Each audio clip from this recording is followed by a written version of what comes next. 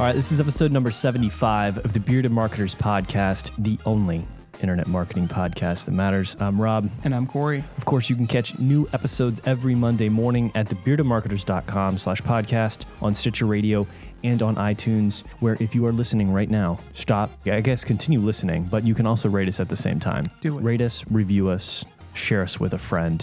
All of those things would help to get the show out to more people, which is the goal here, That right? and help us understand where we're at with the show. What do we maybe need to change Do we actually up? suck? Just let us know.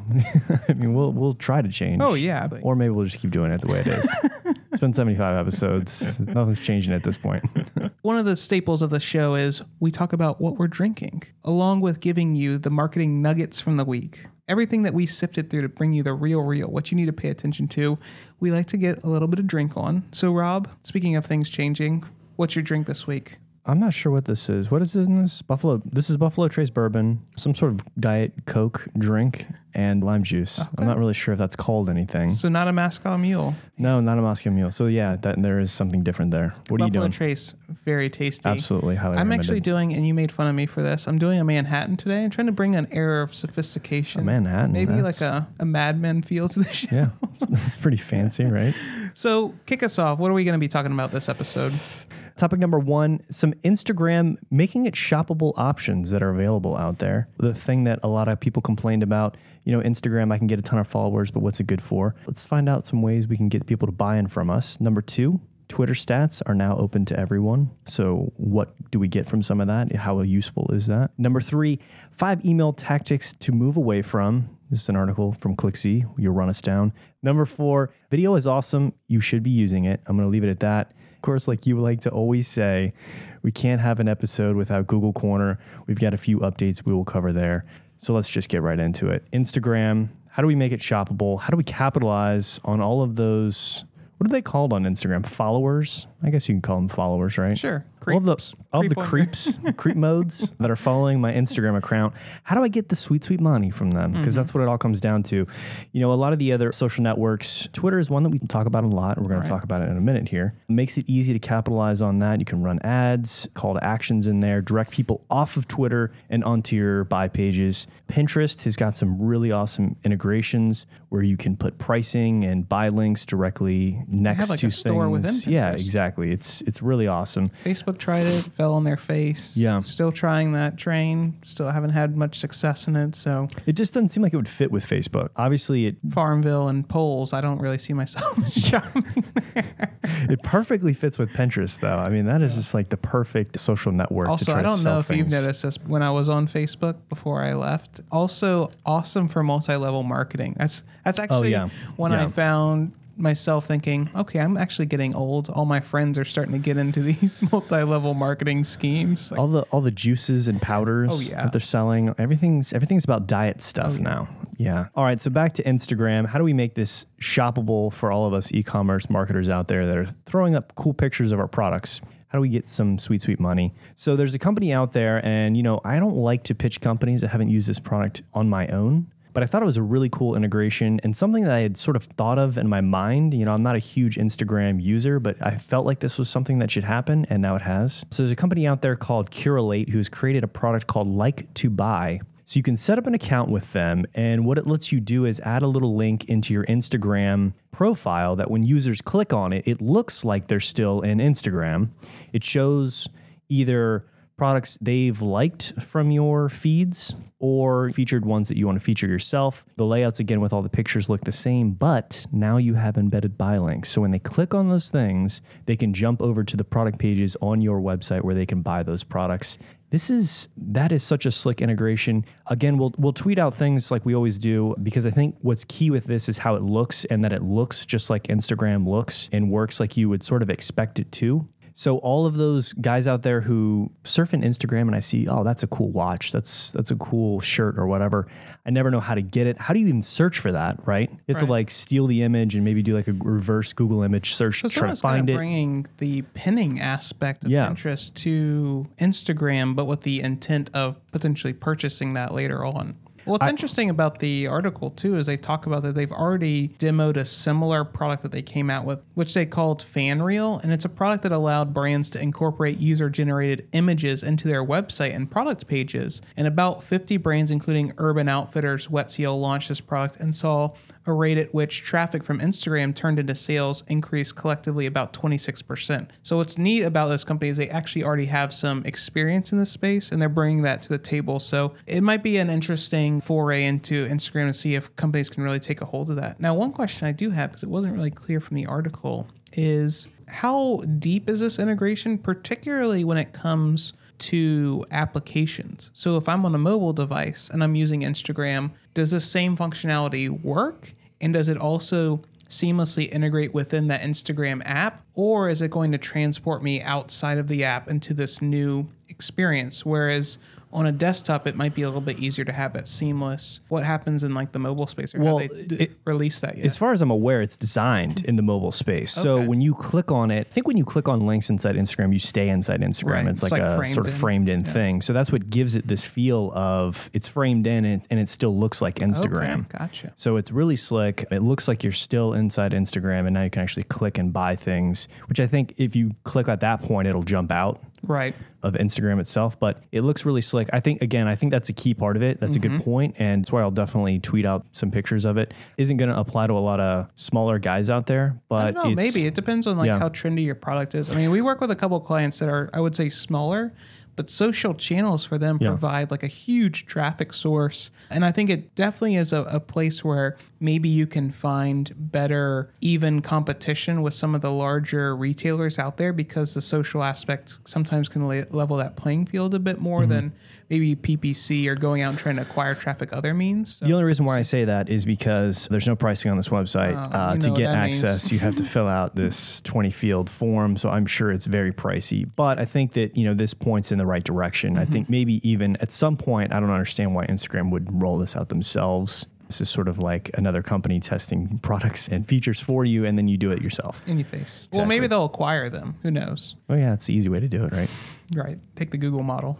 All right, moving on. Talk about Twitter for a little bit. That was enough on Instagram. Let's get the social network stuff out of the way at the beginning of the show. Like I said, this is something I love Twitter. I love advertising on Twitter. It's so easy and slick. I don't think enough advertisers are doing it, especially not correctly, that is. So if you have products and you're semi-active on the Twitter social network, I think it's a perfect fit. Get out there, look at some of the targeting options. They've got some pretty slick remarketing options now at this point too. So get those pixels on your website stat. You can also remarket to your email lists. Again, I know this is maybe sounding like a pitch again. This is pitch number 2 for the show for Twitter advertising, but we really highly recommend it. Actually, in fact, go to thebeardedmarketers.com. I don't know what the URL is exactly off the top of my head, but there's a Brands We Trust link, and you can get a $50 credit for Twitter ads. If you click on the Twitter one, you can sign up and get a promo code, something we set up with Twitter because we like them so much. Anyway, Twitter stats. So for a long time, there wasn't much you could figure out about, okay, I'm tweeting, but it feels like I'm in an echo chamber here. Right. A lot of people use Twitter in a way as like, I am just going to follow a bunch of people, try to get my follow-up numbers high, and then say things to nobody. Nobody's really listening to what I'm saying. So how do I try to find out how many people are maybe actually listening to what I'm saying? Because if we have links, we can track those and maybe know how many people are clicking on those. But how many people even just saw what I said or care? So now Twitter ads for a while gave you some of those stats. But now if you aren't running Twitter ads, you can get all of those stats at analytics.twitter.com. If you have an account, it will show you all of these wonderful charts and graphs about things like how many impressions your specific tweets got. It'll show you some trends. It'll show you some averages on, did people click on the expand to see more about your tweet type stuff? Because there's a lot of fancy cards on Twitter now. So it'll show you things like that. How many favorites, how many clicks on your profile. I mean, literally anything you can think of that someone can do on your Twitter profile or interact with anything you've done on Twitter, you can get stats on it now and try to figure out what's like the best way to do things. Right, exactly. Optimize your strategies. Exactly. Does it make sense to have 20 hashtags in my tweet that I tweet out at 2 a.m.? No. Hashtag, long hair don't care or whatever, at 2 a.m. at the clubs. How many people paid attention to that? You can find all that stuff out and try to sort of back out what is working for you and your audience. So highly recommend it. Don't want to spend too much time on that, but definitely another shout out for Twitter. If you're not using it, get on it. and check out those analytics. One of the things that I wanted to cover. So we've gotten some good response. People have been loving some of the email chatter that we've been doing on the show. So wanted to keep that trend going. Came across an interesting article. It might be a little bit dated, I feel like, in some of their advice, but it's from ClickSee. And really the title of it was, which this actually did catch my eye, so good job on the headline, Optimization, Kill It With Fire, 5 best practices that need to go away. So just to clarify, this article is talking about best practices that I would say are staples for many people. But really, the market has moved beyond that, and there's some other considerations that you need to potentially consider now. So number 1, view on mobile device links. Just stop. Just stop right now. I mean, you should be optimizing your emails regardless of device at this point. And if you're crutching on that, I mean, number 1, at the end of the day, that's just lazy. With device usage at this point, it needs to work cross-platform. So you really need to be removing that. And honestly, for even the campaigns back in the day where I felt like mobile and tablet wasn't as high of a usage as it is now, I always saw extremely low engagement on those links anyway. And I believe that a lot of people felt as if I put these links on there, people will use them. No, they won't. People are in a hurry oftentimes, especially on a mobile device, or doing tasks pretty rapidly, and they're not going to take time to potentially click that link, be sent to a landing page. I mean, that's just not well thought out. So if you're using that, again, move away from that. It's just really antiquated. Well, I think the only people I hear advocating that still are the ones who are also advocating having a separate mobile site, which, to their defense, in some cases does sort of make sense. Sure. But because it can take a long time to overhaul an entire site and make it responsive and look well. But when you're talking about emails, come on, that's pretty straightforward. There's tons of stuff out there about how to do that. I mean, a couple hours of time. I mean, you don't send a new email completely differently every week. Use a template, it's built, it's done, and now all your stuff is going to look good on mobile devices. It's wasted real estate at this point, and I think that you can better serve it with other things. And at the point we're at now with automation and personalization, you should be able to pick up what device usage patterns people have and send them an optimized layout anyway. So won't belabor that one too long.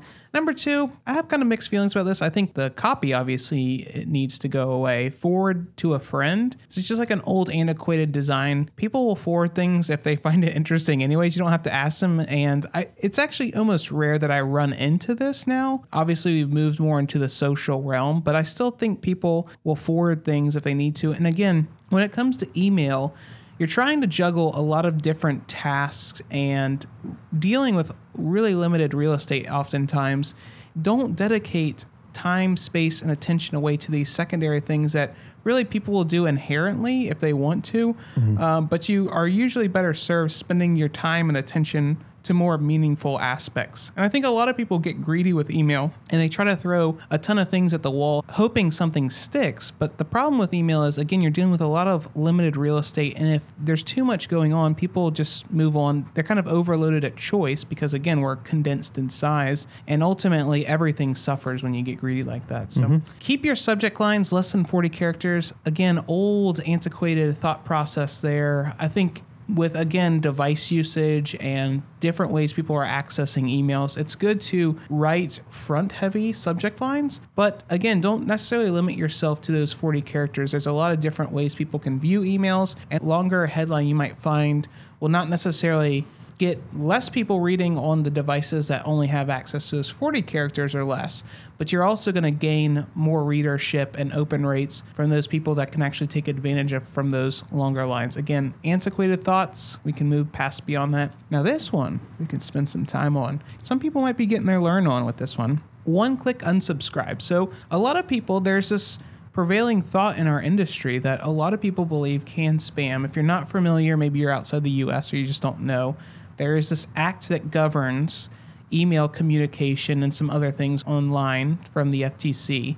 And as part of that act, there is some governance around how you need to provide unsubscribe options to email solicitation and communications online. Now, a lot of people have read this and interpreted that you need to have one-click unsubscribe, which means if I click that unsubscribe button, automatically I'm removed from the marketing list and I'm unsubscribed at that point. That's actually not the case, but I know that you have a lot of experience kind of in the email space, particularly around compliance. So I wanted to see if you could provide some of your thoughts on optimizing that, your thoughts on that in general, and maybe something that people need to take away from and maybe learn to optimize their unsubscribe strategy? Number one, I'm not a spammer, although you made me seem like one just then. No, I just had a few opinions on it. One is I don't know how many people are actually going to accidentally click on an unsubscribe link. And the other example they give on here too is like also there are bots and other systems that may sort of auto follow links inside emails, which then may unsubscribe people.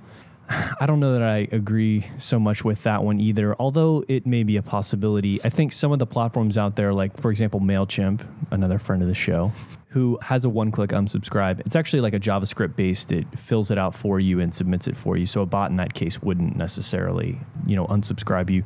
I'm a fan of the one-click unsubscribe. In my view, if someone's clicking that, they probably don't want to get my shit anymore anyway.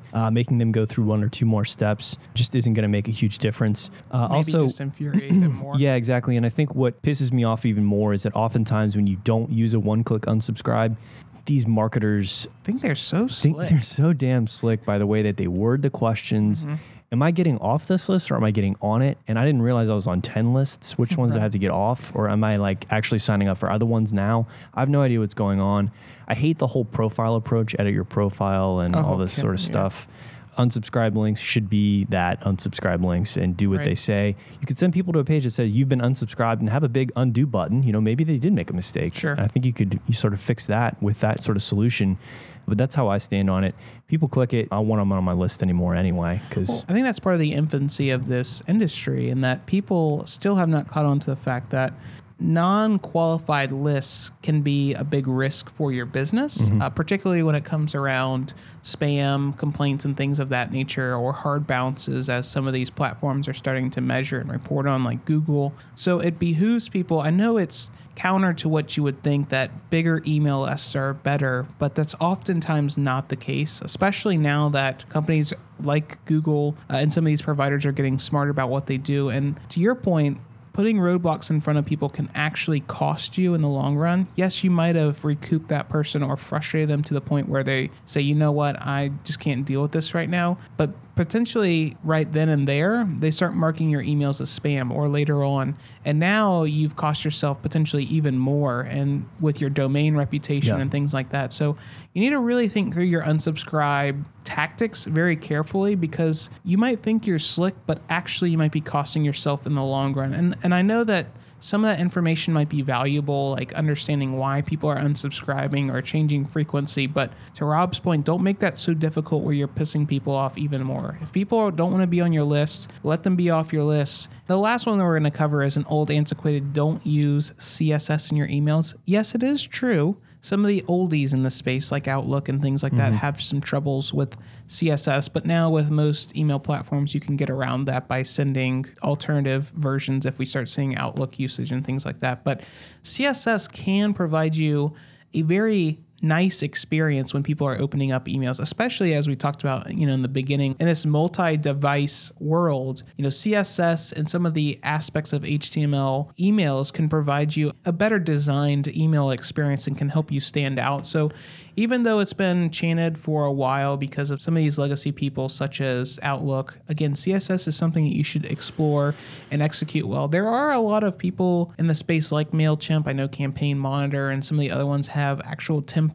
libraries that you can work off of, and these have been specifically optimized for cross-platform viewing. So there are some resources out there. Maybe we'll tweet out a link to some of the places where you can start exploring, how do I make my emails not so ugly and take advantage of some of the more modern ways to look at email design. So those are some of the 5 old email staples that maybe you need to reassess within your own company. Potentially you're still using some of these and think that they're gospel, but as the internet has moved forward, potentially you need to reevaluate some of these and see how your email list and recipients might react as you start moving away from these. That's going to be enough on email. Rob, why don't you tell us about why we always preach this, how awesome video is and why people should actually care about it? Obviously, video, like you just said, is something that we've been doing a lot here on the Bearded Marketers. We're going to be doing it a lot more in the future, so keep an eye out for some of those things. But at the same time, video is very new online, especially in terms of marketing. Obviously YouTube's not new, but in terms of using video professionally to pitch products or in terms of like content marketing, it's relatively new. Not a lot of companies are taking advantage of it yet. And there aren't a lot of benchmark guides out there. I mean, who's doing it? How much are they spending on it? Is it working for them? So I wanted to just briefly talk about a benchmark in video, share some of the results that we've had here at the Bearded Marketers and with some of our other partners too. So anyway, let's just get right into it. This is a benchmark that's looked at a bunch of B2B, B2C, and agency organizations involved in online marketing. I do want to say this up front. I mean, this is from Marketing Land. The study was conducted by a company called Vidyard, which is a video analytics platform. So conflict of interest. Obviously, there's going to be a bit of a slant there, but I think they got this data from somewhere else. It's their analysis that may have a little bit of a slant to it. First question that I wanted to cover here is, how is the ROI of video changing? I think that is one of those things that I think scares a lot of marketers away from trying to do video. They think, okay, number one, I don't even know how to do it. So I'm going to have to hire someone to do it or a firm to do it. I don't have the equipment to do it. Where am I going to do it? And who am I going to get to write scripts and who's going to be in it and all of these questions. But I think a lot of that can be quelled. I mean, what we did here at the Bearded Marketers to get videos up and running is I think maybe we spent $500 and that was all the equipment we needed from lights and, the camera and the backdrop and all of that stuff was $500. Now the software is a separate thing, but to get up and running with that, video doesn't cost much anymore. And you can do video yourself. Trust me. Get some makeup though. You're going to have to make sure you're on point. Be pasty pale on the videos. Exactly. So anyway, this back to the question, how is the ROI of video changing? And nearly 50% say it's moving better in the better direction. And I think that's just a point of, look, there's services out there like Wistia that are affordable to host your videos on and have a lot of cool metrics. The cost of all this equipment is going down. It's becoming more popular. You can find people at reasonable rates to help you do it too. So I think that that's a great direction that video is going in. Going beyond that too, some of the issues that companies have with it, not only the ROI, but understanding the cost getting involved with it, not just from the equipment like we talked about, but what's going to be the exuded quality of our videos? How much time is it going to take to get these things to market? I mean, I could easily churn out a blog post pretty quickly, but I think the prevailing thought is video just takes a ton of time and it might not look good, whereas we have a little bit more creative control over things like blog pieces or our website, things like that. Video feels like more wild west and more of an unknown, which, pointing back to Wistia, they have a great learning series on how you tackle some of those issues and how do you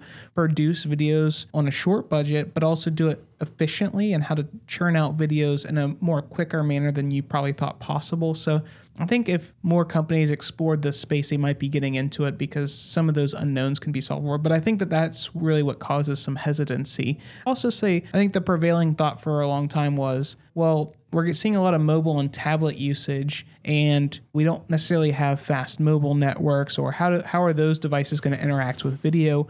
But as the market and the internet has progressed, that integration has gotten much more smooth. Flash was like a big deal and a hurdle back in the day because that's what all the video players were built on. We've moved past that. There's a lot of good HTML5 options out there. So all of the stumbling blocks or hurdles that cause people some pause on video are being whittled away and very quickly in the space. So you need to kind of reevaluate. If you find yourself making those excuses, not really valid anymore, or there might be some more solutions out there than you thought possible to get around some of them. Those are all great points. So along that vein, here's where people are standing in terms of how many videos the typical company is producing annually. And then I'll talk a little bit about where people are sort of seeing videos going. So here's where people stand right now. 32%, this is the largest percentage of people, were producing 11 to 50 videos per year. It's a decent chunk of videos. When you really think about it, 17% were producing 50 or more. That's a lot of videos. Videos take a lot of time and effort, depending on exactly what you're trying to churn out. But nearly 50% were making 10 or fewer. So yeah, we just churned out a few. I guess the Bearded Marketers falls into that category right there. I also wanted to talk a little bit about what people are measuring with online videos, because this feels like the way online analytics used to be. And that, okay, I knew how many uniques actually, I didn't even know that. I knew how many page views my website got. I know how many hits, right? Remember back in the day, I had hits. I knew how many hits I got, and that's about it. I actually put it on my site. I had a site hit counter. That hit counter. Video is kind of similar to the way that used to be. So right now, 14% of companies doing video are not measuring anything on their videos. So they're doing them, churning them out, and we ain't measuring anything, right? So we may have page analytics on those pages where the videos are, but we don't actually have any information on the videos themselves. How many people are playing them? How, anything about that stuff. I like these people. They're mavericks. Just let's put it up, roll. We'll do it live. So 48% are measuring very basic things. And this is where, kind of like the hits thing is similar. So we know how many people viewed the videos, and we know maybe how many people were sharing videos. So those are the basics. So that's a huge portion of people who don't really know much about what's going on with their videos. 24% are measuring some more intermediate things like what's the average view length, more in-depth stuff like that. But 14% are going all out. Something like a Wistia platform would give you. Another shout out to Wistia, friends of the show, and really paying attention to things like viewer drop-off rates, which I think is so key with videos. If someone's watching my video, I want to see a heat map of when does everyone stop watching the video, or where are some of those fall-off points. So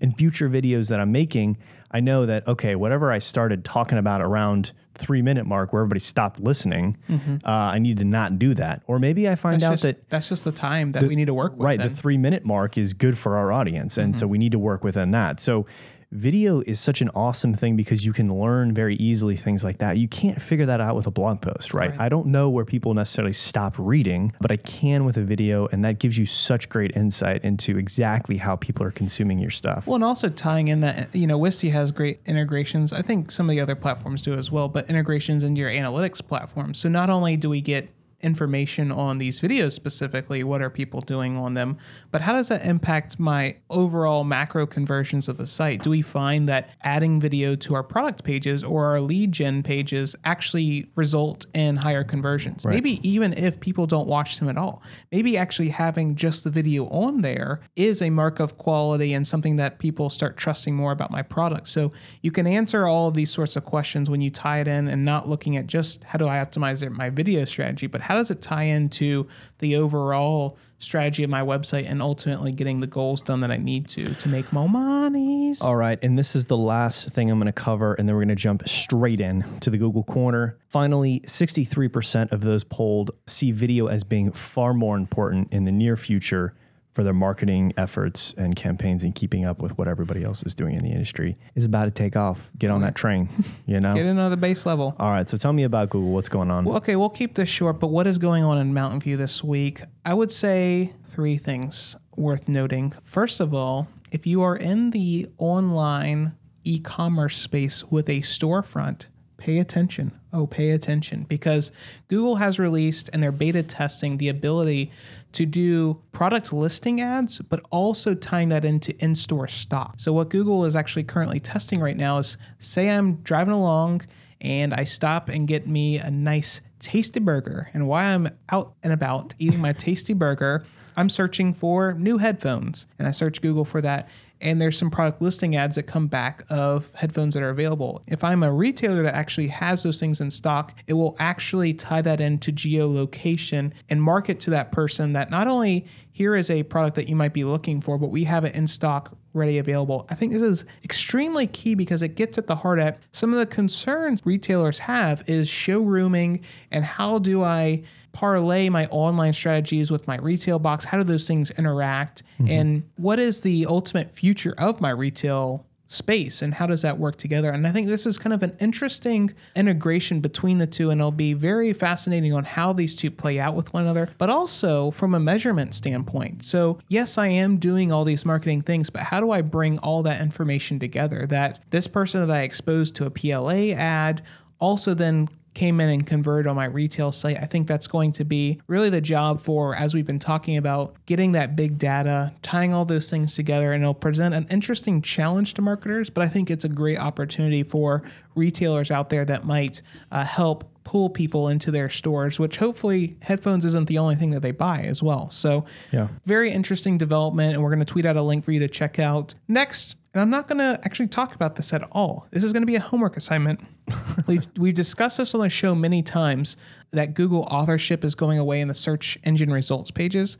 What I wanted to talk about here is Google actually released their own paper about it because it was actually a long-term experiment for them. And there's a link to the article that we're going to tweet out. It's worth a read, talking about their thoughts, what happened with it, what they expected and what really didn't materialize for them, or some of the unexpected things that came about. It's actually very interesting to take their thoughts on it and why they made the decisions to not move forward with it. But Definitely worth a read. So check out our Twitter. Keep an eye out for a link coming out soon.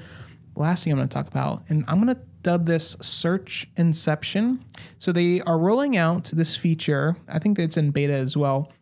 Of course, within the search engine results pages, if you are one of the top results for a given keyword query, along with some of the site links that will appear with your site. So if you're not familiar with site links, let's say I do a search for Home Depot.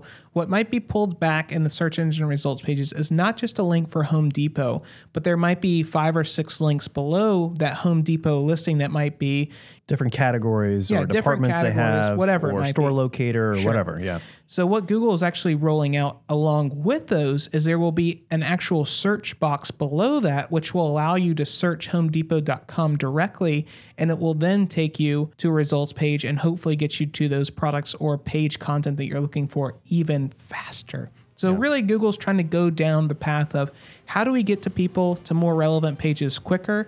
So it might be worth checking out if you probably have decent amount of traffic. You might can get into the beta, or you might have already been approached. Again, we'll tweet out a link. Very fascinating feature, and we'll have to see how adoption rates go. But I can see it being fairly useful as long as it works pretty well. So that's going to do it for us this week. Thank you so much for your time. That was an amazing episode. Episode 75. I mean, we are 3/4 of the way to 100. Come on now. It's crazy when we think about how long we've been doing this. I don't want to think about it. It's too long.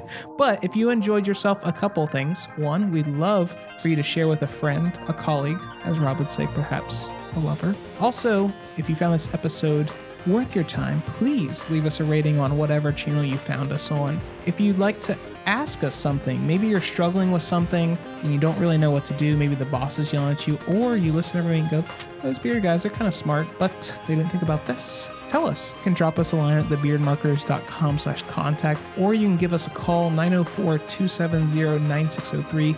Rob waits by the phone day and night. You can also text us if you're socially adverse and don't want to talk to anybody. But we'd love to hear feedback from you if you have an idea for the show or you're struggling with something. Thanks again so much for being here, and we'll see you next week. Gia.